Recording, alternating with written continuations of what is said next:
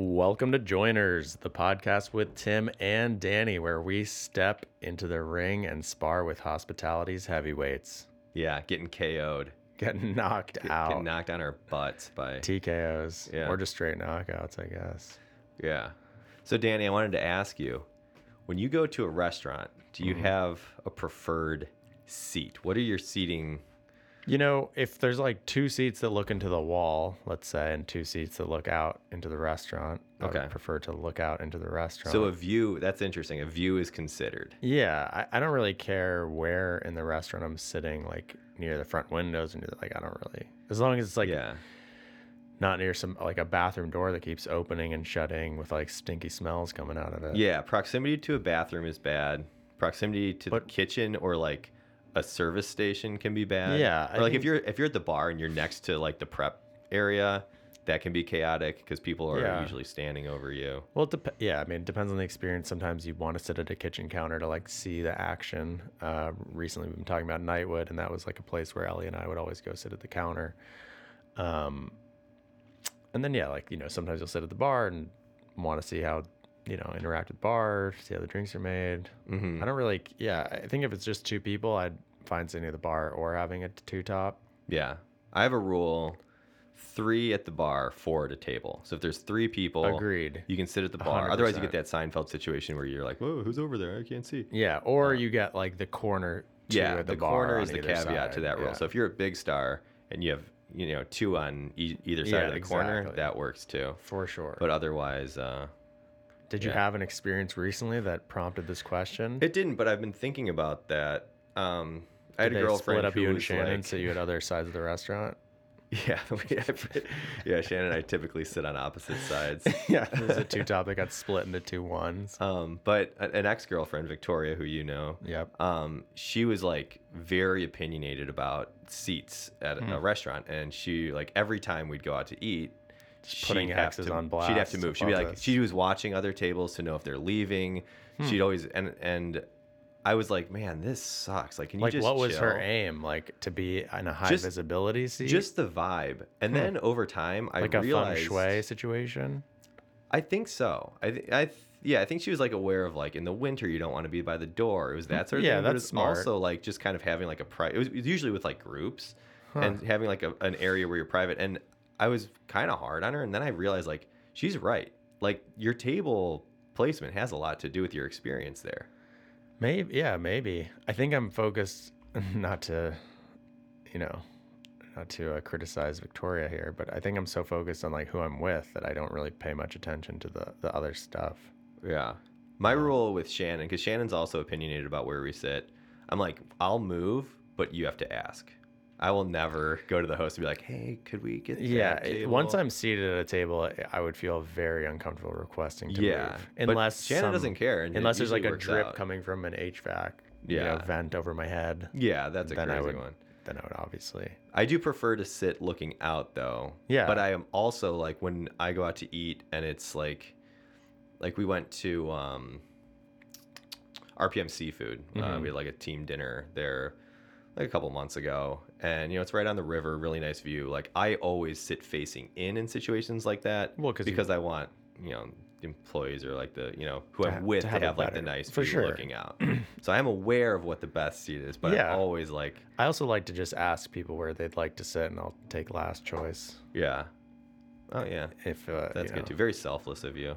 No, I mean I don't really. Again, I don't care too much about that. I'm sensitive to many other things, but but not that.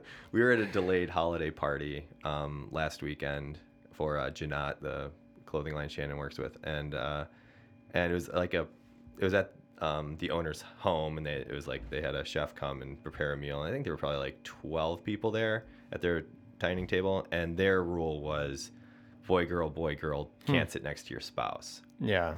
And I actually enjoyed that. I enjoy it. I'm not good at going out of my way to talk to people I'm not very familiar with. But imagine if you're going to an event and you don't really want to go all that much, and like the one saving grace is that you're going to be with your spouse. Yeah. And then someone, as soon as you get there, like, by the way, you and your spouse are splitting up. Well, I would be pretty pissed. Yeah. Not True. pissed. I mean, pissed is an exaggeration, but I it's would be like intentional annoyed. because it's to invoke conversation. I get it. But then you also like the seating at the table, like there were no assigned seats, so it's like I always think of that Curb Your Enthusiasm episode where they're like, are you a good middle? Like, can you help bridge the two sides of the table? Yeah. And I don't know that I'm a strong middle. I feel like, yeah, I feel like sometimes I'm like painfully aware of the pressure to bridge, and it makes me like, yeah, just not be able to relax. Yeah, it depends on the crowd too. If it's like two distinct groups of people, I'm bad Yeah. at mixing friends. Like I have lots of different groups of friends, but I do have It's anxiety a humble brag. trying to. Yeah, everyone wants to be my friend, and it's just It's too really many taxing friends. on me. But no, like I'm aware of like different groups of people because like Yeah. a lot of my friends just don't want to deal with my other friends. I don't know what it is. Yeah, you've told some funny stories. It's a about situation that only exists in my head. Like I have had incidents where people are like, "Oh man, what did you know?" But I don't know, bridging, kind of trying to curate a group or an outing. So I was not uncomfortable not seated next to Shannon at this dinner. Yeah, you knew a lot of people there, though. That's the difference. If you didn't, I knew a couple people there, but I was not. Oh, I guess I was seated next to Elise. So yeah, that you does what? count. Yeah, Okay. you definitely know like it was a similar circle. Yeah. So that wasn't uncomfortable for me. But what was uncomfortable was when the hostess pulled out the karaoke machine and then asked me if I wanted to go first. So That is my worst nightmare. It is my worst. At the Camp Wandawega event, we had the Cabin Boys band, and like it was very low key. You know, everyone has cocktails and sitting around in the kind of campfire setting, and they were singing and then kind of passing the mic around. I was sweating bullets, praying that they would not. And luckily, they went to Jim instead of me. Luckily I got to spectate. Yeah, were you there for that? Yeah. Yeah, and I was like, you have no idea the anxiety. Some people just love the it. storm going on in my mind. And like trying to play it off too, like kind of swaying to the music, but in my mind I'm like, don't you fucking hand that to me. I'm not That's a skill I would pay a lot. I mean, I guess not necessarily pay, but Oh, it'd I be would great to love be to able to have sing. because some people are just like gifted with that ability and I guess the desire to do it and not have any self-consciousness while they're performing, and I do not have that, unfortunately. Yeah. With singing in particular, I think having any sort of musical gift. Music does not come easily to me. I've played piano and guitar, but not well with either, and it's an uphill battle for me to do it. And then like Danny and I were we went to Dorian's to see my friend Noah Plotkin's band last weekend, and there's just like a little jazz trio, and I was like envious watching them on stage. And I think I said to you, Danny, like, I wish I could like feel music or have the ability to kind of like lean into it and kind of zone out. And like, I don't know. That's why I like the Grateful Dead, watching Jerry's solos and stuff. They feel the music, and that like I play music, but I don't feel it. I'm so focused on the notes, and I don't have the skill to venture out. Well, someone who does feel the music, so to speak, is this week's guest. That's right. We've got Abe Vucekovich in the studio, ready to tell you all about his time, his journey, and he's pretty cool dude. Great to catch up with him in this setting. Fine drinking, I would say, is his specialty. Yep. Is that a term? Fine dining, fine drinking? Sure, I think it should be. For yeah. a nice cocktail bar. Violet Hour, I think, was kind of set down a flag in Chicago as a nice cocktail bar, kind of set the stage for that scene. Spent 7 years there, right? Yep. And then is now working with the Meadowlark group that also has Lardone and Union. Yep. And without further ado, here's our conversation with Abe.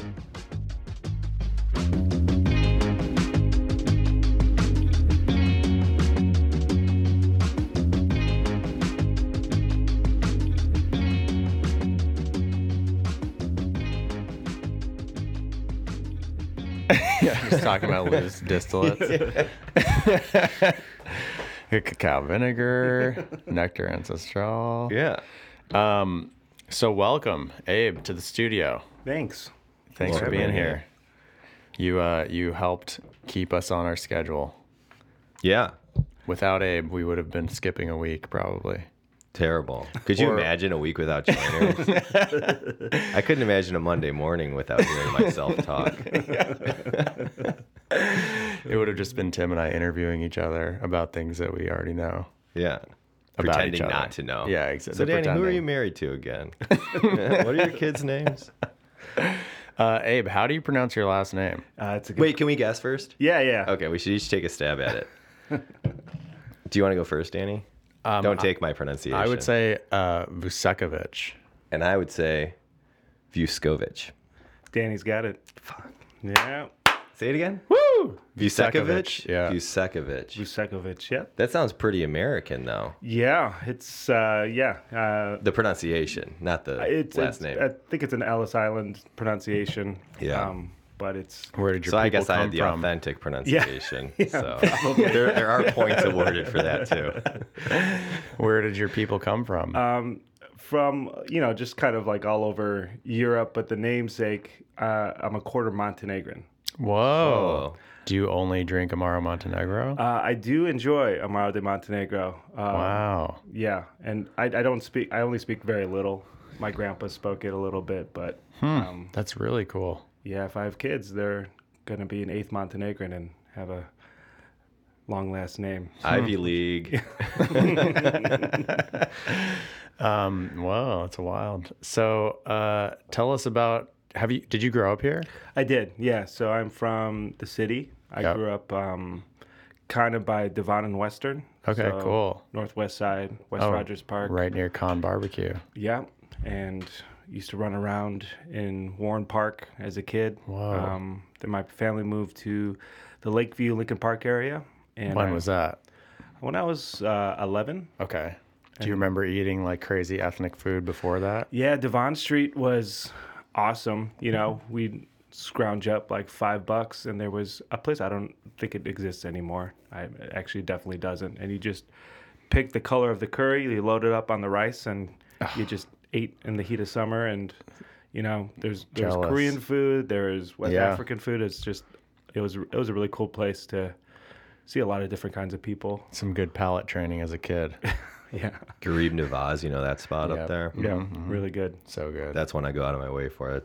It's always like it's me and a lot of like cab drivers. Mm-hmm. Yeah, And I never really know what to order, even though they have the pictures on the walls. But it's always delicious. And there's one, I guess, in the Loop too. is there? I've Yeah, never a been new to. one, right? I don't know when it opened. I haven't been, but Yeah, I I think remember it's- hearing that. Yeah, I read that too. Anywho, so you moved to Lakeview when you were around 11, Lincoln Park, Lakeview. Yep. So went to elementary school, high school, and then college, all in Lincoln Park. Okay. So DePaul. DePaul, and Nice. What'd you study? I started as a pre-med.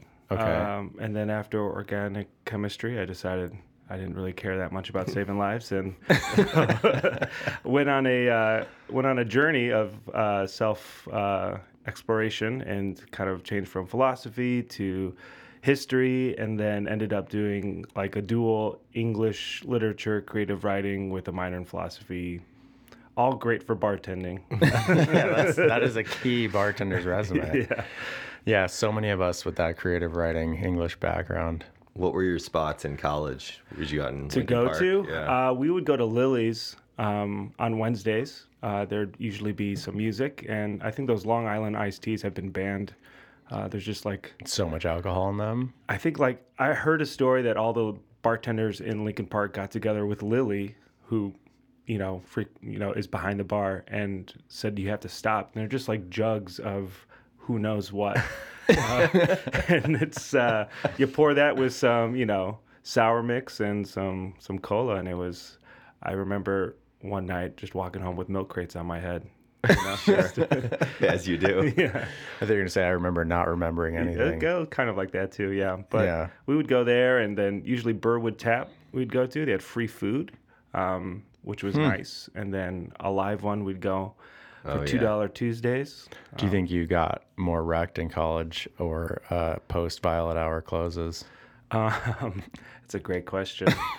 I would say probably post Violet Hour closes. Yeah, Robbie was telling stories of just crawling up the stairs to his apartment. Oh yeah, we can fact check the No, that's not. That was pre Abe's time. Yeah, yeah. we didn't cross paths while he was there. Yeah, Danny insists that Robbie would just paint the town red in a Someone in a three-piece suit. Someone kind of Cane. verified what I said in the comments. Okay. Yeah. But anyways, so Violet Hour post shifts. Yes. as compared to DePaul partying? Yeah, pretty comparable. I mean, Violet Hour post shifts where those are long shifts. Those are like 13-hour shifts. We Yeah. used to be open till 3 on Saturdays. So That's how Scofflaw was too. yeah, so they were long, and by the end you're exhausted, and you've done like 5 or 6 in a row. Overtime wasn't a thing back then, and yeah, Saturday night was when we'd go, and it got hazy. And Would you guys hang out? What was open at that?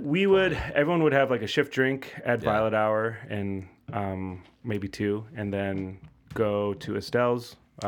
Would crawl over to the Owl. Sometimes we'd try to stop and get food. Sometimes we'd go to somebody's house. Yeah. But it was nice. We bonded a lot, I remember the first time I went to the Owl relatively sober, and I was like, this is what this place looks like? You really only get there. You like kind of drag yourself in at like 3 in the morning. It's been many years. Yeah, me too. Yeah. Was Violet Hour your first gig? My first bar gig was Violet Hour. I was hired as a host. Actually, Wow. my hiring paper said hostess. I was the first male host there. And yeah, that was First male hostess. hostess, yes. Yeah. What did you have to wear for this position? It was, there were a lot of arm garters and suspenders around, and vests, and Was it just a pile that everyone could just reach into before a shift? there It was Toby likes to kinda go like a dress thrifting, up. and he had a couple of vests if anyone wanted one and forgot theirs. It was like that bin or the trunk when you take the old timey photos. Yeah, exactly. Okay, here's a bandolero. Yeah. Yeah, it was and yeah, I started growing a mustache just so I could fit in, and Sure. A curly mustache? I didn't curl it. Okay. Yeah, thank goodness. Couldn't have been that serious. So you started out there as a hostess. So was that when you walk in the door, Yep. you're the first point of contact. So it's First- like yeah. And what's the training like there? Because I always feel like I'm kind of like talking to. It's like you're stepping through the looking glass there. Yeah, and it's a pretty big space.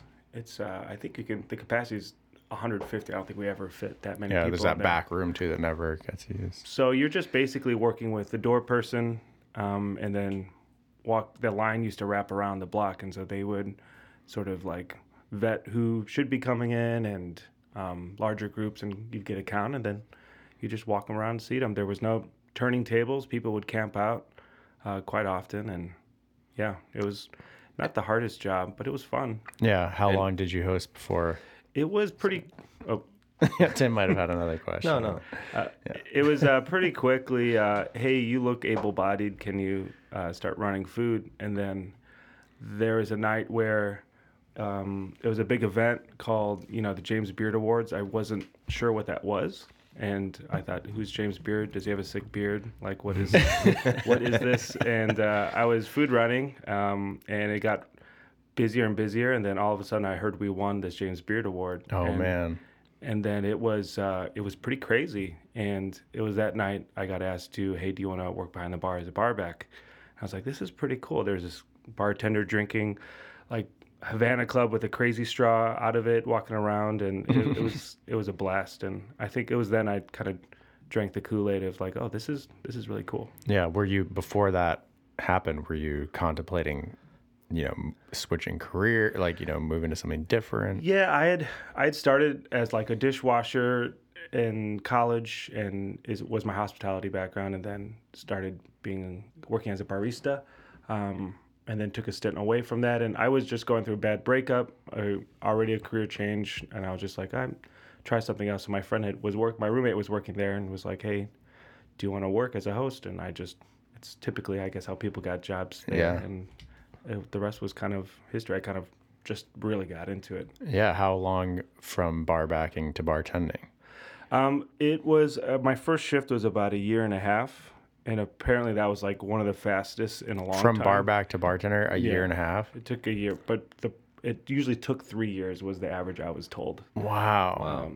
It's pretty lengthy for sure. What do you think is a... I mean, nowadays it's a little bit different. It's a little different. But yeah, it was pretty standard to put up a year bar backing, I would say, unless something went horribly wrong. I mean, people caught breaks because things happened. How long did you bar back at Whistler? Well, I was never... I know that was like a demotion. 'Cause Yeah, you yeah, had been- yep, exactly. So that was just, I mean, mostly the whole time. Like I never was B1 over at the Whistler before we opened Scofflaw. Paul and Billy and Rob would run B1. They'd be like in the cocktail making well, because there's only one well there that made cocktails. And then B2 would kind of be everything else, supporting, expoing, any built drinks, any beers, closing out, it was a lot of stuff. So yeah, I mean, generally just like over there, I mean, it's like an apprentice. You work for people who know more than you and gain experience, and use that to springboard your career, which Abe has done. Yeah, it was learning from a lot of different people. And after Robbie left, the bar manager position became kind of like the defense against the dark arts. Kind of, it was a rotating door of a lot of people. And so I got to train under a lot of people and different training styles, and was able to absorb a lot. Who would you say you worked most closely with, or learned the most from, perhaps? Probably over the course of the time, Toby would be the most eventually, but in terms of coming into bartending, it would be Patrick. Yeah. And Patrick was tough on me. I was really good at schmoozing and... This is Pat Ray or Pat Smith? Pat Smith. Okay. And, I don't know if... I still not sure if he was serious, but he said his training style for me was the movie Whiplash. Oh, no. Did it ever actually feel like that? No. It was... Because, he wanted me not to just be, like, your neighborhood-friendly bartender, but to, like, really care and give a shit about balance and creating, like, every drink, like, the best version I could. And that toughness, actually, in the long run, at the time I didn't like it, but in the long run, it was like, oh, you know what? Like the way that he would constantly reject builds? Yeah, and just straw taste stuff, and just like, oh, why'd you do that? Why is that sherry in there? Is that doing anything? Or are you adding sherry because you want to, and sherry's cool right now? So it was a lot of that. That's cool. But I was like bugging all the bartenders when I was coming up. I'm like, hey, can you try this drink? Hey, can you teach me how to do that? Like, it was really cool. Yeah. Did that inform how you craft cocktails today? Are you still thinking about those, like, critical thinking and making sure everything's intentional? Patrick's voice in your head as you're making Yeah, exactly. Are you haunted? Do you have whiplash? I just like, sometimes a single tear comes down. No. Shaking. I think it was good to hear all of that, but then as I started bartending, I started teaching a lot of cocktail classes and teaching the public. At Violet Hour? Yeah, so teaching the day walkers, as we called them, how to think about drinks, just like really, really simply, actually helped me like just simplify everything. And I think that was very, very helpful, because I think bartenders tend to overthink drinks, overthink things in general, and it's simple is better. Yeah. Yeah, I mean, I was looking in Bartender's Manifesto, and the 3 drinks in there, one is a vodka drink, one's a sherry drink, and one's an aquavit drink. Defend yourself. I was like, the vodka drink? Really? Okay. Oh, when Toby was putting it together? Yeah. And you're like, no, man. Did you pick a different one? Why did I get the vodka one? Yeah, Someone's did you gotta have do it. input as to what drinks ended up in the book? I chatted with Emma and Toby a bit when they were putting it together, and I think there were a lot of cuts, and I was there for a while, so I had a lot of drinks on menus. So I think there were 5 initially, and there were 2 vodka drinks out of the 5. You're like, just don't do me with 2. Cut one of the vodka ones, please. But yeah, it was cool. The book came together really nicely. Yeah, it's cool. It's beautiful. Do you remember the creation processes for those 3 specific drinks, or any specific drink? And yeah, I think what are those drinks? I have them flagged here with my professional bookmarks. A wet napkin. Yeah, just mostly napkin pieces. The Heartbreaker. Yeah. That I remember that one. Goodbye Now, Ta Ta Then. Mm-hmm. And then Daywalker. Yeah. Yeah, so the heartbreaker was we'd get prompts, the whole bar team, and everyone would pull from a hat or a bag. I think it was like typically a Blanton's bag or something, and we'd pull out a. Oh, that's cool. There were always prompts. Most of the time there were prompts. Was it ever like, I got this DC the other night, and I made this drink, and I think it's pretty good. DC Dealer's Choice. That's right. For Tracy in Wisconsin. I got a tiny mural of Washington, D.C. last night. Okay. Okay. Moving on. What were we talking about? Yeah, just the different drinks and inspiration between them. Yeah, I think the prompts are usually like they'd look at a menu, see what the different styles of drinks were popular or the placement they wanted to fill, and it would be Toby and the bar manager, and it'd be like vodka accessible summertime, or like gin refreshing with a surprise, or like Amaro and nothing else. Did the prompts change over time? They did, depending on who the bar manager was. Sometimes they're simpler. Sometimes it's just like whiskey shaken would be the very simple prompt. What was the most esoteric prompt you saw? What was them? I think one was like best breakup drink. Oh, like wow. I just got broken up with. But those, it depended on who was in the bar team and what they were coming up with, and sometimes certain bartenders would need a little bit more creativity in the prompt to get the juices going. Lily's Long Island iced tea for the breakup. Just a full jug. Yeah. Yeah. But yeah, workshopping those drinks was fun. It was with the bar team. It was with Toby. It was with the bar manager. And, coming from the creative writing background where you bring something you think, a poem that you think is like the best shit on earth. And you like poured over these lines and these line breaks, and you bring it to the group, and everyone just demolishes it and just says, this doesn't make sense. This may make sense in your brain, but no one here understands it. And then everyone's kind of feeding off each other, and it's like this whole thing. So getting thick skin to like kill your darlings, as they would say, and take criticism is good. And I still, like yesterday, there was a couple apparently who said every drink was too sweet or unbalanced At Meadowlark. and then they went to Union and like these drinks are way better, and ordered a bunch of dirty martinis.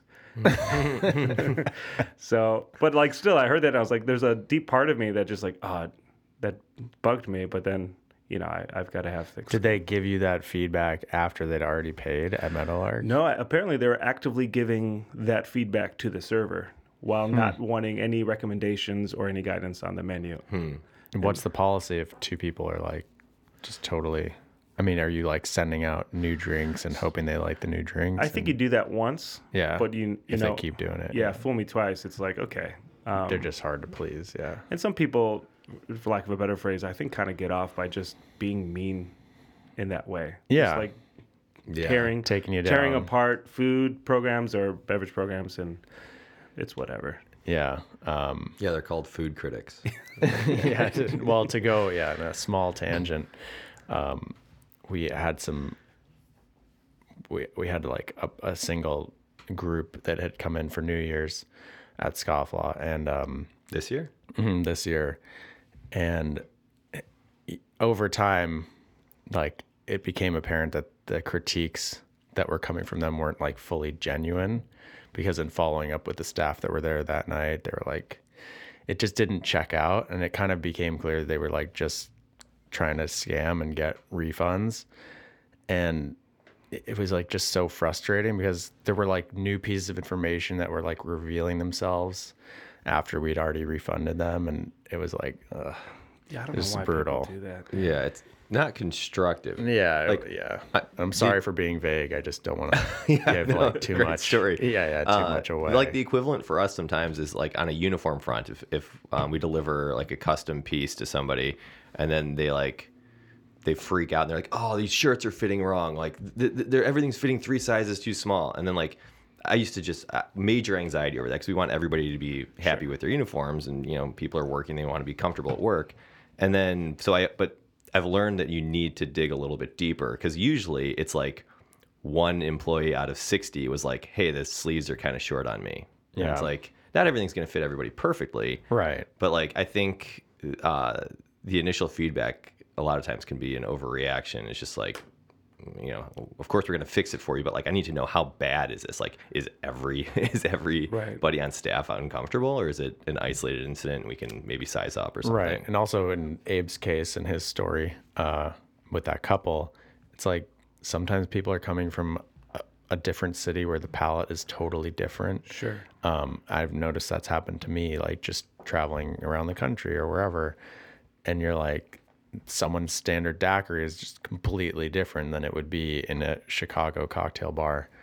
And it's just like, there's nothing you can do about that, really. Yeah, you can't please everybody. So it's, yeah, and I don't know what's up with dirty martinis having such a moment with Yeah. the espresso martinis too. I know. Oh yeah, espresso's everywhere. Yeah. I know. And 'cause you also like dirty martinis? did I serve? No, I didn't serve the espresso martinis at the cocktail event. I had the other Yeah, one. that's true. But that was the most popular one. Yeah. And I remember, who was the guy pouring them? Noah. Yeah, and I remember Noah, like towards the end of the night, he's like, that guy right there, and like pointing across the room, he's like, that guy's had 7 of these, like 7 martini espressos. Yeah, I know. That's insane. That's crazy. I'm also just not a huge fan of mixing caffeine and alcohol. Yeah. And so like there's always some part of me that feels strange about making one.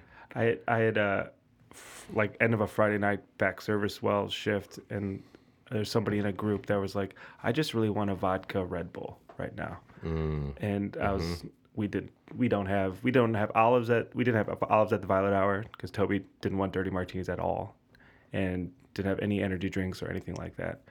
But I was just like, screw it. So I ran to 7-Eleven and got a Red Bull, and Yeah, I mean that's hospitality. That's though. great hospitality. but I also just wanted a Red Bull for myself. So an excuse to like step away. Is from there the still world. no olive there? No olives there? Yeah, no. I guess I've never explored that. But if someone wanted a martini with an olive, they'd be like, no. He'd just say no. Yeah. Twist or onion. Nope. No cocktail onion. No cocktail olives. onions. No olives. No, especially blue cheese olives, but no olives at all. Wow. Because I think in 2007, that's everyone's concept of what a martini was the Chicago blue cheese olives, and you just like look towards. Yeah, I Europe just stuffed for- blue cheese olives at Perennial. Ugh. Yeah, I mean I love blue cheese olives on Pastry their own. bag, stuffing them, just making a million. Yeah. And then servers would eat them, and I would be driven mad. God, I'd be like, this is just way more work for me later. people eating garnishes is Yeah, brutal. Jeez. Especially So like gross. I thought intricate. that's family meal at Scofflaw, isn't it? just guests just chowing down on. Yeah. It's just like, oh my God. In the early days of Scofflaw, I remember a guest like took a syrup bottle and just started drinking it. What? Yeah, Like mouth insane. on it or Yep. pouring Peroni No, like style? mouth on it. Oh man. People can be rough sometimes. Yeah. Yeah. And that's why you have rules, which is something I wanted to discuss.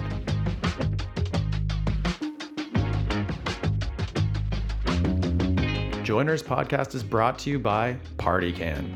Party Can is a premium batched, large format, full flavored cocktail that uses high-end liquor, real juice, real ingredients. It's all natural, gluten-free. It's 12 drinks in a single can, and guess what? That can actually floats. You can take it to the beach, the pool, on the boat, camping, hiking, to the game, everywhere you go. It is recyclable and reusable. It's a party in a can, and everyone's invited. Party Can is available at multiple retailers around Chicago, around the country, and you can always go to drinkpartycan.com to find a local store or have one shipped to you or a friend. And now, back to our interview. I remember Violet Hour was the first bar I went to where there were rules. Yeah. Wasn't initially there no vodka? There was, I don't know if there was initially no vodka, but there was definitely, I think the original rules were no. I've got them pulled up. Oh, you do? Yeah. All right. Rule number 1. No cell phone use inside lounge. Correct. Yeah. Okay. Makes sense. I remember one time I had friends in from New York City who had been overserved at another bar, and we got there and he was pretty toasted, and he had his phone. I'm like, dude, put your phone away. Yeah, Get us you're in trouble. yeah. And then like sure enough, he was like kind of falling asleep at the table. And he has his phone. He's like talking to his girlfriend. I'm like, dude, seriously, put it away. Yeah. The That's server was like, brutal. he's like, excuse me, sir, could you please put your cell phone away? And I'm like, I'm sorry, he's from out of town. All right, proper attire requested. Mm-hmm. What's something that would get you kicked out or like not let in? I guess basketball shorts and like flip flops. Okay. Or like cargo shorts, and at the time I think they were. So you don't like veterans? Yep. No, I think it was just like, I think the idea was kind of like what Milk and Honey was like in New York. It was this whole idea that, the Chads and Brads asking for shots and trying to, pick up girls at the bar was something that they didn't want to have. So I think no hats was a rule too. Yeah. Sorry, yeah. I jumped the gun here. Please, no baseball hats is the next one. And I've seen door guys when I was first there, like go up to guys on first dates, and they're like, middle-aged guys with male pattern baldness, and they're wearing a hat, and there's like, you have to take that off, and just like, I wasn't going to do this till the third date. so brutal. Luckily, it's really dark lighting in there, but yeah. All three of us have baseball hats on right now in the studio. No rules here. All right. Sorry, no reservations. That is, I think, since changed. But yeah. Because, I remember Pandemic. there'd always be the line, and then you go in and... all right. If you have a party of 4, we'll give you 4 chairs. If your party is 8, we'll arrange 8 chairs for you. No party add-ons. This is the namesake Yeah, no for the joiners. podcast. No joiners. That's right. Without prior notification. I think it's a great rule. It is a good rule. No joiners allowed. No joiners. We're kicked out. And what's like is there a back of house reason? For the joining situation? Yeah. I think it's more just like a respect thing. I think there's groups on the weekends being like, oh, we just had a friend tag along, or someone picked up someone from the other bar, and it's just like, we're not going to be that kind of place, I think was kind of the... Yeah. I always assume, I feel bad at adding onto a table, and then like my friends were like, what, it's more business for they don't care. And I'm like, well, I don't know, man. Sometimes it's an inconvenience, like staffing's an issue. Like, I don't know. Yeah, Am I well, also being Violet Hour paranoid? wasn't like struggling to fill that seat. Yeah. But it's also like, if you have a plan for the seating, like on New Year's Eve, we had someone make a reservation we have one table that can kind of squeeze a 6-top at Meadowlark. And the guy messaged like, hey, for some reason it wouldn't let me do 9, but we're going to be 9 people. And actually we're coming in at 12:30, not at 10 o'clock. So could you change it to 9 and then have it be at 12:30? And I was just like, it's just not how. Yeah. Also, the like, wrong way just to to be here ask for that, 1 man. hour. We physically also cannot accommodate that group. So Yeah. people, Oblivious. All right. No O-bombs, no Jaeger bombs, no bombs of any kind.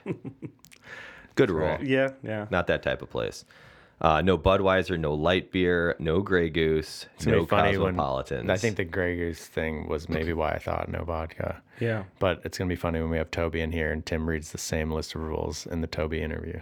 I'm sure Toby has a way more specific reason for some of these. But Did he write the rules? I think he did. Yeah. Oh, wow. yeah, Okay. that's why And it's just the last so one funny. is You're like, this is my only. favorite one. And finally, please do not bring anyone to the Violet Hour that you wouldn't bring to your mother's house for Sunday dinner. That's beautiful. A good rule. Yeah. Nice. Any egregious violations of any of these rules that stand out in your mind? There were quite a bit. Yeah, I mean, there's been so many stories there. Some that maybe I can't say on. We can always edit it out. Yeah. What do you got? That's what Tim says, and then you say it, and we don't edit it out. It's on the cover of Eater tomorrow. Hey, if we could edit out anything, it would be my DC joke. So Yeah. I love that yeah, joke. we're going to leave it in. There was, well, when I first started GMing, I was also teaching a cocktail class because, you have to wearing a lot of hats at once. And the host during the class in the middle salon of the bar comes running up and says, Abe, there's a gun in the bathroom. Oh, my gosh. And I was like, okay, folks, hold on. And I go to the bathrooms. And the bathrooms are all closed off. It's single use. Very nice bathrooms. Very nice bathrooms, yeah. And it was just a gun shop fizz sitting in there. There was a gun in a holster, and Oh I'm my not very God. familiar with guns or Yeah. seeing them, but it was a gun in a holster on the dryer, and someone clearly took it off to use the bathroom and left it there. And I was like, well, and I locked the door and called the police, and the police came and I had to fill out a report, and the gun, they said, was loaded and the safety was off. What? Yeah. Jeez. And then I'm upstairs just like to calm everyone down, and they took the gun, and I'm upstairs like emailing all the owners and telling them what happened like right away. And then the door guy left the door and came upstairs and said, "Hey Abe, there's someone here. He says he thinks he left something." And the guy came back to try to get his gun, and I'm just like, what in the world? Was it a cowboy? It's probably just like I don't know. I think I know who it was, but yeah, I had to like look up the rules about Wow. conceal and carry, and The rule being is in a- finders keepers. That's your gun. And so is that why you are wearing that gun on your Yeah, waist that's right why I now? came in here today. Yeah, holstered. Yeah, I my guess was that gosh. before the signs that show like The the no gun with the gun. line through it? It was That's what prompted it. yeah. Yeah. So we put it up now. So Yeah. I think it's still on the front door, but it's not something. There's just people and alcohol. It can be a great joyous time. It can get really weird, and Yeah. I'm assuming this is obvious, maybe not to me at least. If you are able to carry a gun, I assume you have to have the safety on all the time. Like, did it break any rules by having the safety off and being loaded? can you go I think you can. I don't If know you have a anything. conceal and carry license, I don't know if you can go to a place with a gun. Oh, really? I don't actually. I should know this. Yeah, actually. huh. I'll- Yeah, that's a maybe trip, I'll though. No go. idea. I'm just trying to see, how nefarious it was, or like how, Yeah. Out of the ordinary, I guess. Yeah, I'm yeah. not familiar. Have you guys ever shot a gun? I went to a range one time for Mike Murray's bachelor party. We were in Clay Elum, like an hour and a half maybe outside of Seattle, and rural area. We went to the range, and it was the first time I'd ever shot a gun, and I was like, not for me. I don't need to do this again. Yeah, my grandpa owns, I think, quite a few guns, but not for me. yeah, Not I have no experience with it, but Squirt guns, on the other hand, super can't Nerf, get enough. Nerf guns. I can. Oh man. Anyway. So how did you come to leave Violet Hour and start working for? Yeah, so I think the pandemic was exhausting for a lot of people, and it was tough as it was for everybody. And we were doing so much programming, and I was again wearing a lot of hats other than just being GM and helping the bar team and doing a lot of stuff. And I was just like, you know what? We got through it. It looks like we're kind of in the clear. So I was like, I'm just going to take a break now. Yeah. And I think that was really good for my mental health and my just general well-being to just, because I was there for over 7 years. Wow. And it was a long time to be at one place. I did almost every role, but it was time to like take a break so I could assess what else I could do. Yeah. So yeah, I mean, it was, I'm thankful for it because I learned a lot and it pushed me in ways I didn't know I could be pushed. But yeah, it was a good time to step away and see what else is out there. And retirement for 3 months I started a lot of projects in the home that are still not finished. It's kind of how my brain works. But Like home improvement stuff? Or- yeah, I decided to go full exposed brick in our house, and then it was more of an ordeal in our like main living floor. It's an old house we bought in West Humboldt Park like in 2019, and it it's just the furnace crapped out in the recent cold front. It just Man, furnace replacement is the worst. Water heater crapped out right away. Just Yeah. owning a home I don't recommend. Just don't do it. Those things happened to us, within the first year of our house in Humboldt. Yeah. And you're just like, sweet. Yeah, no landlord to call. Yeah. It's Well, it was just all like on a you. huge, Huge expense. It is, just a huge hit. Luke, who used to, run our bar program, he was living with us for a time, and I explained to him once that furnace went out. I was like, just so you know, all of your rent has just gone to that one thing. It's like, not like there's no profit being had here. Yeah. But yeah, people always think like when you have a tenant, you're just like making money, but No. there's so much expense. Yep. Yeah, that's for a different pod. Yeah, home ownership. Yeah. Jeez.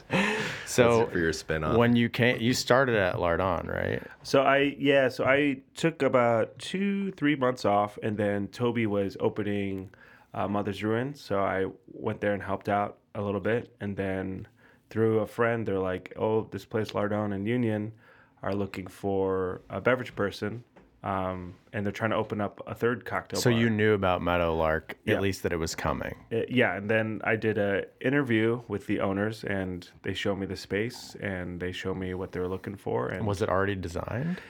it was mostly designed. The bar build out was there, just like tables and shelves weren't installed yet. And they were talking about a couple things, and then we had another interview, and that night was kind of like, oh, this is cool. It's so small. I can like do something a little different. And It is a really cool space. yeah, it's really pretty. And the owner, like, I think spent years just like trying to make it perfect. He really is.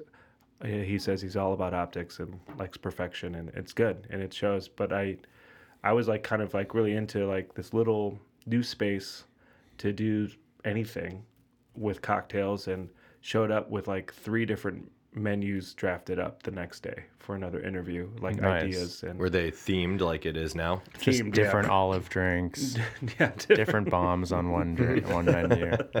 And a baseball hat. He had to rebel, you know. Yeah. He had to rebel against Only what hats, Only hats and basketball shorts Yeah. allowed. Bring a random amount of people too. Someone you definitely wouldn't bring to Sunday dinner at your mom's house. Yeah, and so the menu we have now was one of them, and I think rotating them we kind of solidified, and I think we really jived together. And Will the other menus ever make an appearance? Yes, yeah, and I think we're gonna try to keep the next couple menus like under our hats until we're closer to them. So it won't be like a field guide volume 2 with different birds. I think eventually we might do a field guide volume 2 in a year or so, where it's maybe we do like flora and fauna, and it's like, you know, plants and animal inspired field guide. Cool. But kind of stepping away from the bird thing. There's also a lot of bird like restaurants and bars in Chicago. I've now just realized there's Yeah. Aviary. Sparrow, Lazy Bird, Oriole. There was Blackbird, lots of birds. So Yeah. So can you talk through the? Oh yeah, Danny's pulling out the menu. I'm pulling out the one that Toby soiled by writing his note in the back. Has that been confirmed? Is that Toby really? I mean, I would assume. Given what it holidays. says and who it's from, and it says Mother's Ruin. Oh my gosh. That's yeah. So When I was there, I was like, hey, I'd like to buy a menu, and they were like, just I feel like they were like excited to get that one out of rotation, let's just given what take was this written in the notes. In the Well, what does it say, Danny? Read it. So stupid. Oh man, woodpecker. I hardly know her from Mother's Ruin. Birds aren't real from Alex Jones, and then there's a nice tame one. Happy holidays. Cheers, 2022. Alex and Pam with a heart. That's nice. Yeah, It is that's the a nice prettiest one. menu I think I've encountered. It's Thanks.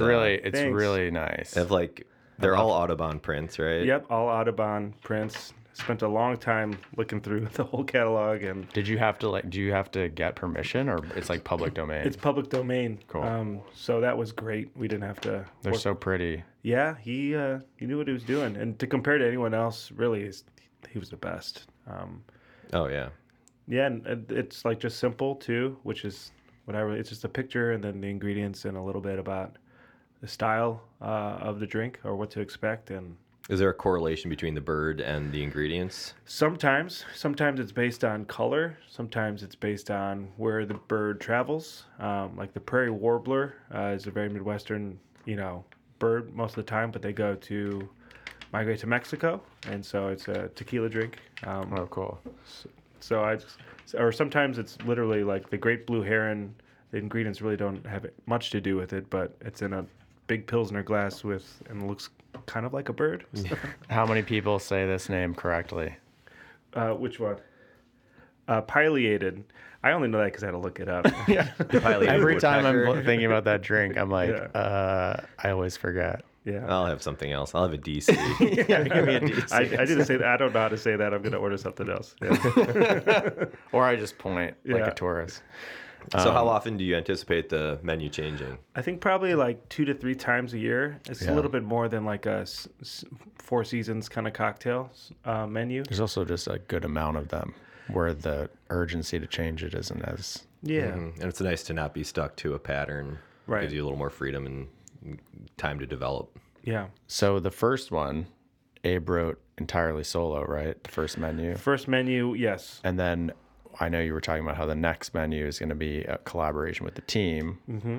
So are you using similar prompts that you've encountered over the years? Yeah, and I think the prompts for the next menu, I think we're like 99% set, and been doing the initial research and writing up the prompts, and it's cool to think about each of the bartenders too, because building the bar team was a lot of fun, and like when we were interviewing, it was almost like chopped. We would like say, use this ingredient, but make me a drink because I'm feeling this way, and just seeing what people Oh, that's cool.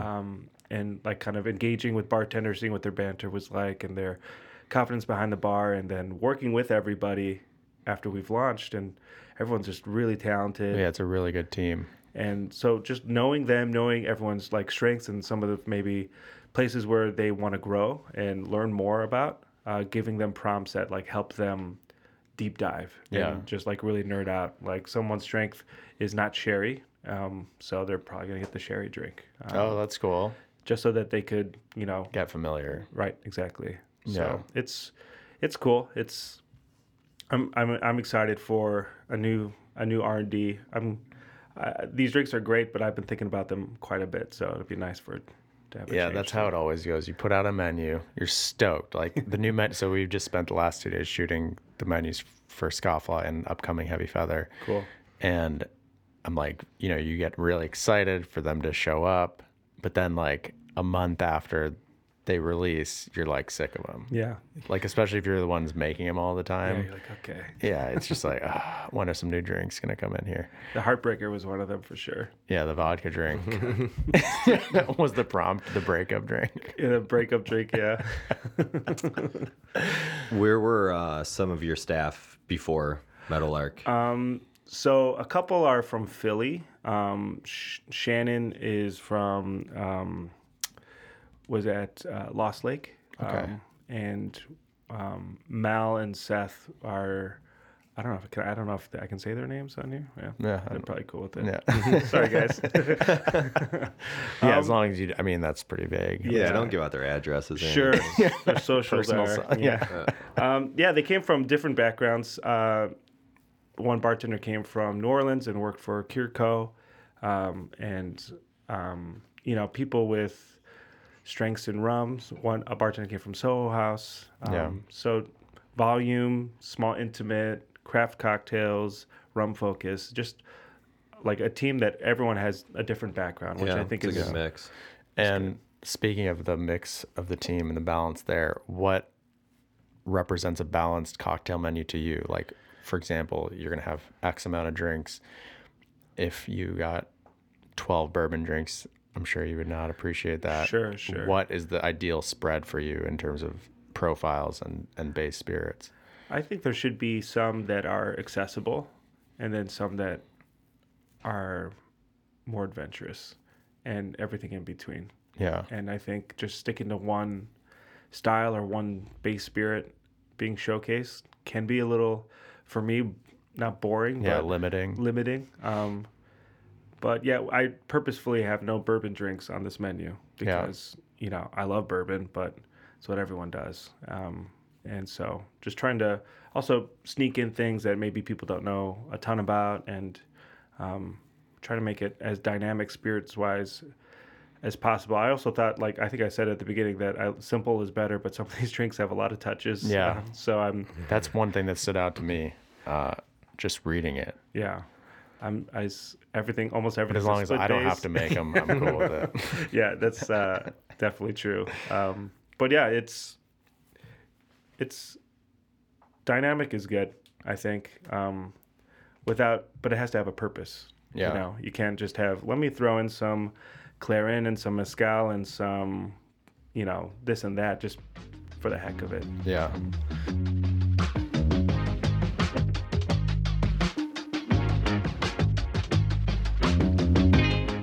This podcast is brought to you by Geneva.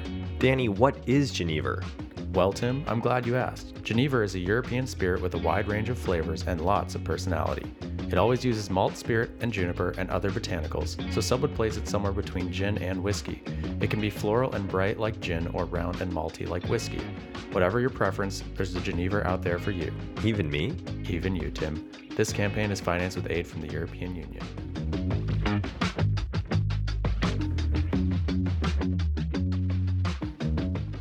Did you tweak any recipes like after the menu had been published, like in terms of quantities of things inside of the drinks? No, surprisingly. Wow, that's nice. Yeah. Workshopping them was kind of tough when the bar wasn't finished, and just like grabbing ice and making it in my kitchen at home and just trying to like fine tune everything. But Yeah, for the most part, things worked out pretty nicely. cool. There's also an array of delicious bar snacks. Do you have any favorites on the menu? The caviar and chips. It's always a good one. I never thought of myself as like a caviar guy, but like holy cow, caviar, Yeah. the salty and it's great. And the chicken hearts are really cool. I've never had chicken hearts before, and we have a chicken heart dish on the menu. Chef Yeah. Chris is pretty talented. It's cool. I think the only time I'd ever had them was like at like Sumi Robata, like where they're just like putting them on the skewers and over the charcoal. I was on a first date one time, and coincidentally, my sister was sitting.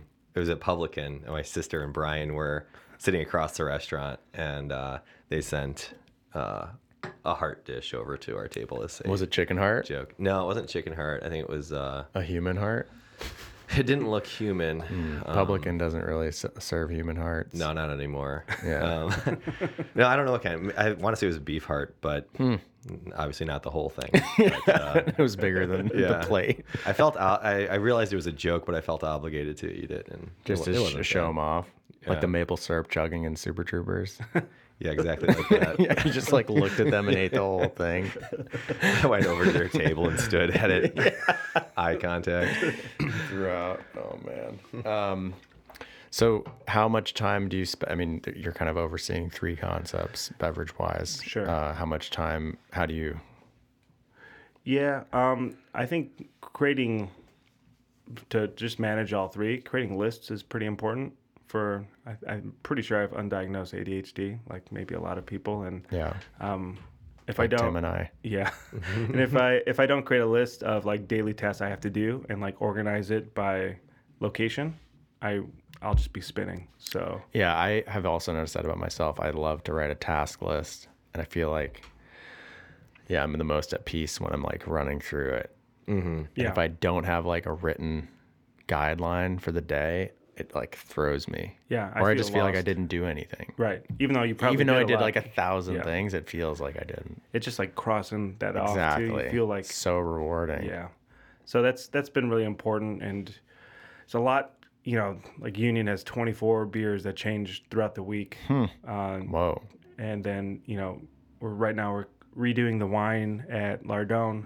And, you know, we have special programming at all of them. Do So you try to have like a French focus for the wine program, or? it has been mostly French, but moving more to like Italian and German, which is kind of cool for the season. And we're going to do a wine dinner series Oh, cool. where we travel through France from the north to the south. And like chef Ooh. is going to come up with, it's going to Really be enjoy that.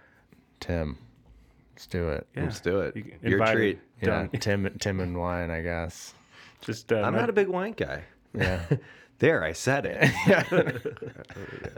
You'll stop pretending someday too, Danny. And I'm here for Yeah, it. no, it always challenges me to think about that. I'm not a huge beer guy, but I love wine Me neither. and spirits. Yeah. That's why I want the light beer. I want the. You know, I didn't Violet say it Hour. at the interview when I interviewed for the job, but I was like, I really like just like Miller Lite. Yeah, Yeah, High Life. is I'm a mine. High Life. Yeah, Yeah. High Life. I like Allagash White. I mean, I'm pretty basic when it comes to beer. I like sours, I guess. Michelob Ultra is also. No, I don't think I've ever had a Mick Ultra. My father-in-law has, and I've grown grown to enjoy it. My Yeah. mother-in-law has also grown to enjoy it. She drinks her beer over ice. That's her thing. Yeah. Michelob on ice for Kathy.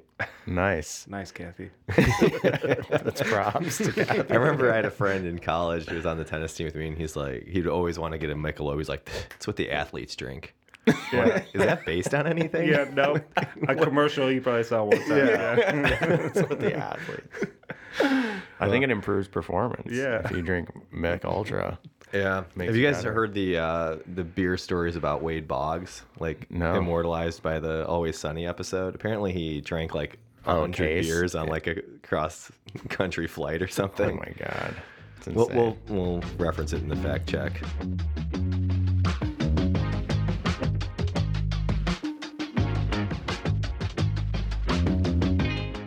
This episode of Joiners is brought to you by Stock Manufacturing, makers of fine hospitality workwear.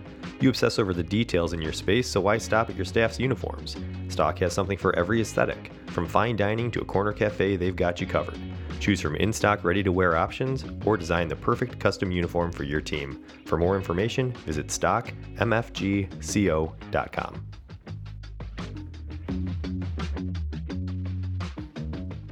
Let's hit it. Abe, what's your death row meal? Oof.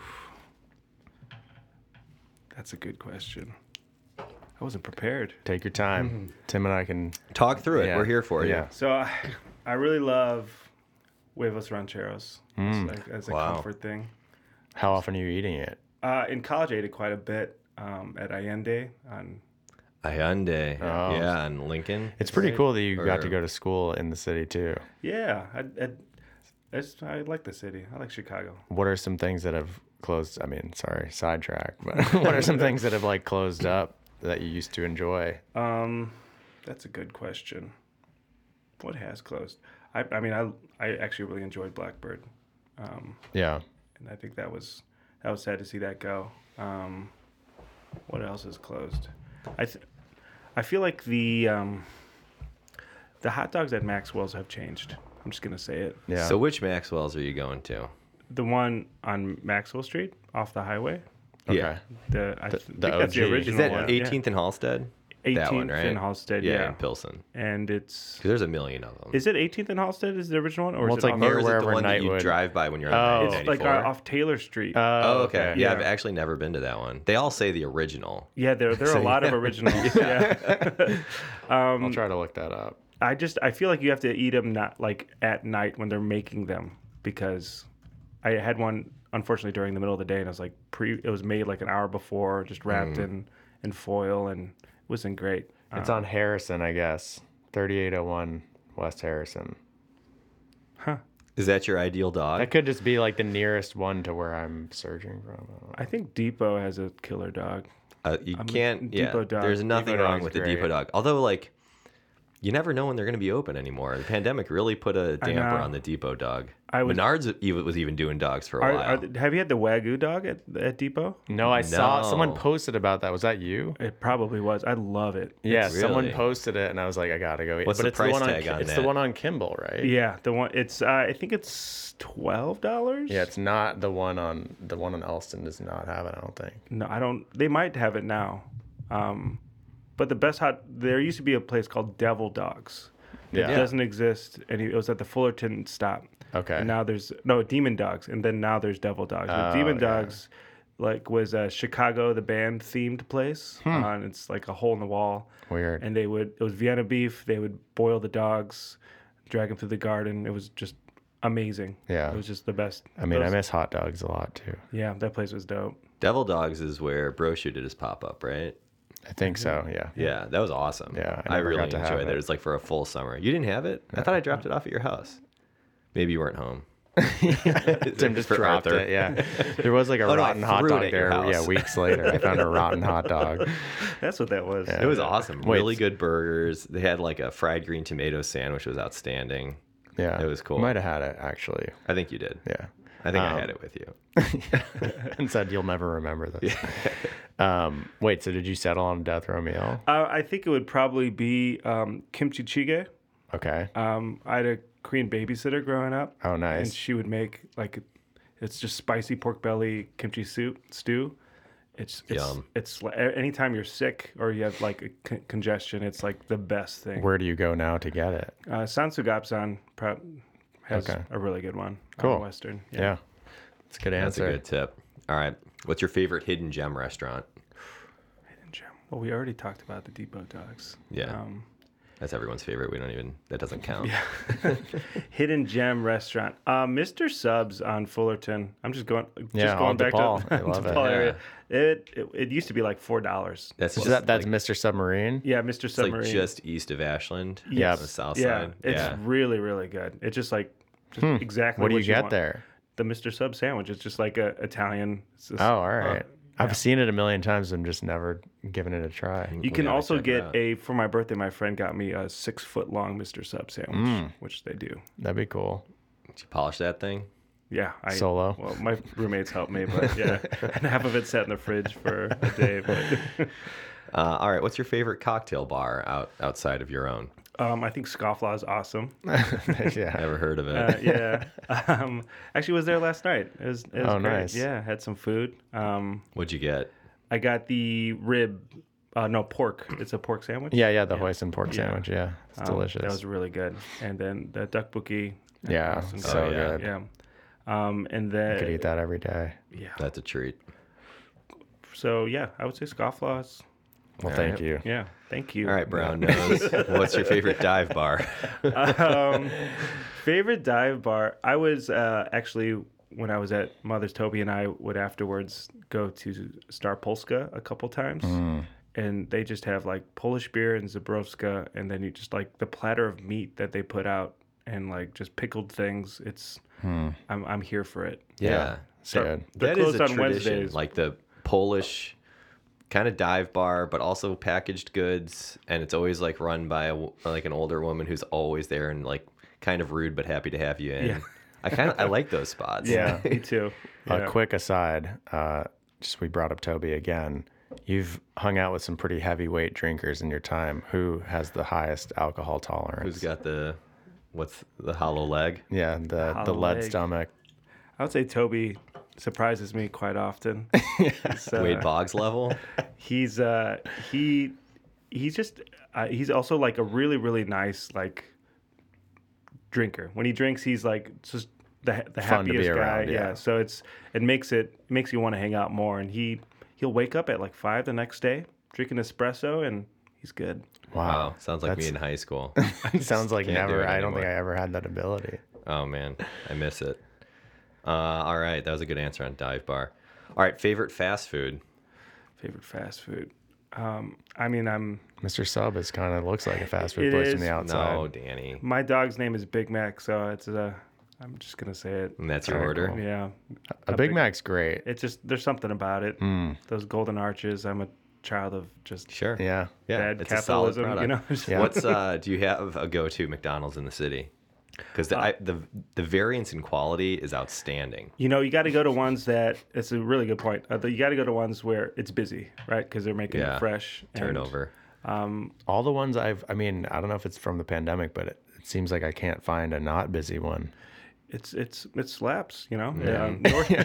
Are we Yeah. still saying slaps? Yeah. Okay, Yeah. Okay. Cool. Yeah, I mean, the one at Western Milwaukee's busy. The one near you on Ogden is busy. The one at North and Kimball is my favorite. That one that's like between Kimball and Kedzie. Yeah. I go to that one just because it's the close to my house. Me too. But it's, Wait, on North Avenue? Yeah. That On one? North, yeah. Yeah, they just On the like, south they side of the can't- street. They had like an outdoor dining room for a while. It's been like ongoing construction there forever.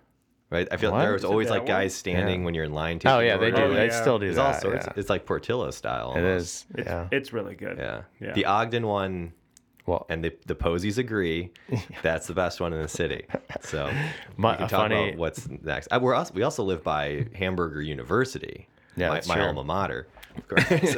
No, the McDonald's headquarters is in the West Loop, Yeah. and they have like international menu items on there. So if you haven't been there, check that out. Have you been to McDonald's around the world? the one that's on. No, just like elsewhere. Oh in yeah, the I've been world. to I've been to Spanish McDonald's. I've been to one in Paris. It was really weird. Yeah. And they have like the international. items. It's like Yeah. a kiosk too. Yeah. It's like the I had Chase Bank of Paris McDonald's. last year. I had like a little. It was like a little cup of like fish and chips. My son pranked me the other day when he had done this thing in the morning. So like as a reward, I was like, okay, he had it in his head that he was going to somehow get a chocolate milkshake and a Happy Meal from McDonald's. And it was like 9 a.m. I was like, no chance This is that McDonald's breakfast. serves this Yeah. at 9 a.m. And he's like, well, let's go see and like, let's check if you're right. That's, whatever. And we went to the McDonald's and sure enough, they serve milkshakes at 9 a.m. So I had to like get Only Arthur for 5-year-olds. So I got Arthur a chocolate milkshake at 9 a.m, which is like insane. Wow. Luckily, they did not have Happy Meals. Really? I'm surprised. Yeah, no Happy Meals. I know they have the ingredients. He there. wanted a sausage McMuffin without the egg, with ketchup. It was very weird. That very is weird. Sandwich. Sounds like a little Yeah. pain in the ass. All right, next With question caviar here. on it. Oh, actually, on the topic of fast food burgers, you ever have Culver's?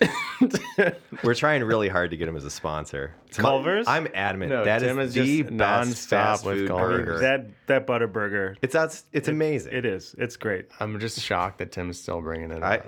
I say can't. we Culver's. Come on, can't let's have an do it. episode not bring it up. Yeah. Are there Culver's in Cook County? There's Yeah. one in the city. It's on. I think it's on Montrose, right? Like kind of Montrose and Ravenswood. It's like Walmart. I've never been to it. They're like not a lot. Yeah, one there's on the north. There's one on north. There's a Walmart. Yeah, North Avenue and like Cicero. Yeah. Yeah. Something Yeah. like that. Anyway, Culver's, holler at me. You slap.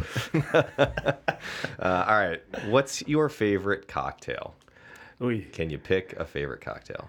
That's a tough one. I think I'm a sucker for a Sazerac, I would say. And then specifically, maybe on the side. So favorite cocktail, generally Sazerac. What's your favorite cocktail that you have of all time that you've consumed? That I've consumed. Like a specific cocktail. It could also be a Sazerac, but Blew your socks off. yeah, that really slapped. That really that's a good question. I think the first time I had Nissan Esprit Tea Punch at Lost Lake. Oh, cool. And what is that, like 140 proof? Yeah, it's a higher proof Nissan. Yeah, the agricole. It's an intense agricole. Don't look at me. I don't know. No, it I'm was- just letting you know. Yeah. But just I think I was learning about that drink and the tea punch in general, and I hadn't had one, so I ordered one, and it was just like, oh, this is so simple. Just a little bit of lime, a little bit of sugar, and Yeah. a lot of flavor from the spirit. And that's Yeah, I it. think Paul would love to hear that. What's a tea punch?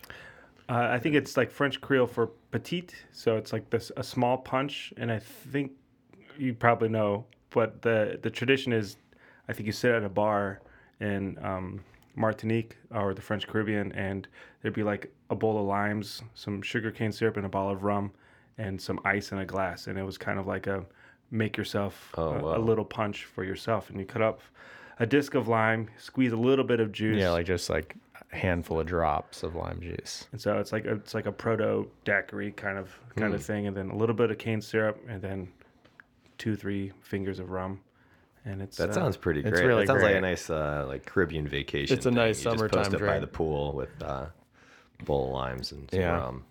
It's really nice. All right, what's your favorite Abe cocktail, Sheesh. or one you're most proud of? I don't know. That vodka one, what's it called? Heartbreaker. The Heartbreaker. No, the vodka one that didn't make the book is a favorite. Yeah. What, I don't even remember what that one was. My favorite. I had a drink called what was it called? It was called Brass Tacks, and it was a simple Sazerac style old fashioned with.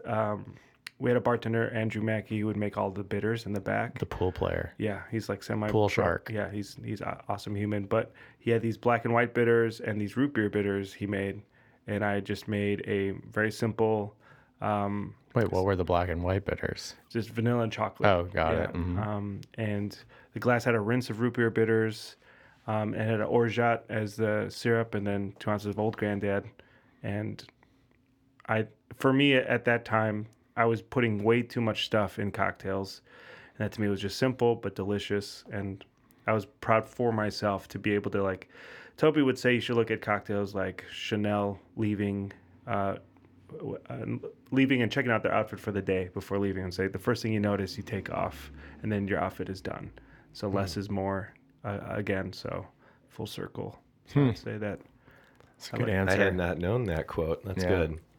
All right, what trivia category would you dominate? Choof. Probably Dragon Ball Z characters. Whoa. First time we've gotten that. Yeah. Is that Gogeta? There's Gogeta as a fusion character. Between, Okay. Yeah. It's the only name that comes to mind now that I'm thinking about it. Yeah. I got really into Dragon Ball Z. All Yeah, right, deep. cool. That would be a good inspiration for a future menu. Yeah, all Dragon Ball Z. Yeah. It's really aggro though. Yeah. All right. To what do you attribute your success? I would say probably, like anyone, my parents. I think my parents taught me at a young age that, anyone is worth being hospitable to. So we would have random people come to our house. We weren't really, affluent, but my mom would be like, hey, you want like the last TV dinner in the freezer? And, would give it to them or make it for them. And, my parents were like hippie Christians, and, I learned like hospitality probably from them. And I think probably, I think I talked about Toby a million times in this, so I'd probably have to say him as well. And, for what he's done, what I really admire is he always would say, I take making cocktails very seriously, but I don't take myself too seriously. And I've really tried to remember that as much as possible. And Yeah, that's a good point. We talk about that with stock, and it's like we take our craft very seriously in what we do, but we definitely don't want to take ourselves too seriously. Yeah. We're always like open to feedback and stuff like that. That's a good answer. All right, and then last question here. What is something that bars or restaurants do that might annoy you? I don't know. That's a good question. It's a great question. And we've had very few repeat answers, I think. That's Everyone's true. got kind of like a different observation. Lou's answer was kind of a cop-out. I'm going to be on the record with that. Well, oh, yeah. Yeah, I guess Lou didn't give a real answer. But yeah, there have been some good answers. Yeah, my wife doesn't like it sometimes when we go out to cocktail bars, because then she just sees me making faces. She's like, "What is it?" And I'm like, "Nothing. It's all Nothing. It's fine. Like, I'm trying to be in the moment too." Yeah. Single tear coming down. Whiplash. Yeah. Oh my God. Sometimes when people Am I rushing or am I dragging? Yeah. He just keeps slapping you. That's what I'm picturing Patrick Smith doing. just throwing ice cubes at my Yeah, head. exactly. No, Patrick's great. Just kidding. Photographer. Yeah, he's living his He's in Portland, right? He's Yeah. working at Jim's bar. Too, yeah, right? he is. Yeah, he's doing great, and his photography is awesome. What were we talking about? Oh, so when people muddle fruit and they shake and then they dump the fruit and the ice in the garbage, as someone who formerly would quite often take the garbage out, it was pretty frustrating to see that. Oh, because of all the just You pick up a bag and it's just like Melted ice. melted wet, dripping everywhere as Yeah. you're trying it to. sucks. Yeah, just put it in the dump sink and clean your tools, and yeah. Yeah, that's a good one. That's the Very first time we've obscure. heard that Yeah, one, I yeah. love it. But that's a self-realization too. I called myself the Montenegrin Mayhem as a bartender because it's kind of like There's when your you cocktail title. yeah, when you hire like a plumber or electrician, you can't get all three. You can't get fast, cheap, and good. yeah. I think bartenders, it's fast, good, and clean. It's Yeah. really hard to get all three. Yeah. And I always struggled with the clean and the remusing in place and all of that. So I edit myself. I tried to, and I think I noticed that mostly when I go to bars. I'm like, how can they be cleaner? I when think I'm I'd like add the a worst fourth person? adjective to that. What would you add? I don't think you can get Punctual. like what is it? Fast, good, and clean. Was that the three? The three. I would say, and also able to withstand pressure without showing it. Like Yes. to absorb stress or Without- not get stressed out by all the drinks coming in. I'm not good at the fourth one. Really? Like if I was getting overwhelmed, like I'd probably be showing it to you on my face. Like that scene in The Bear where the Yeah. tickets are printing. That Yeah, kind exactly. Of like nightmare. Like I feel like I'm relatively clean and all that stuff, but there's some people that are just like it's the waves crashing onto them, and they're just like absorbing it. Yeah. And they're just like, the people are going to get their drinks when they're going to get their drinks. Right. You know, if they take 30 minutes, then that's what it is. And in my mind, I can't accept that. Yeah. So I would just be like a mess. You know? Yeah, I'd be focused on the queue that's growing behind it. Yeah, it's hard. Like some It's people tough. though are like very good at phasing that out. Like Paul is very good at that. It's hard. I don't think I ever got really good at that. I think it's just, I don't know. That's like the true experience, like many years, and a personality type probably. And just knowing the tickets are building, and yeah, it's so people are good at that. Yeah, exactly. Well, all right. That's a wrap on Abe. Thanks so much for joining us today. Yeah, thanks for being here. Thanks for having me.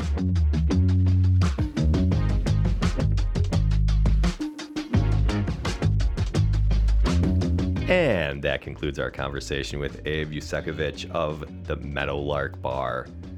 Thanks for listening. And remember, you can always find us on Instagram @JoinersPod for exclusive cocktails designed by our very own Danny Shapiro, as well as throwback photos of our guests on Thursdays.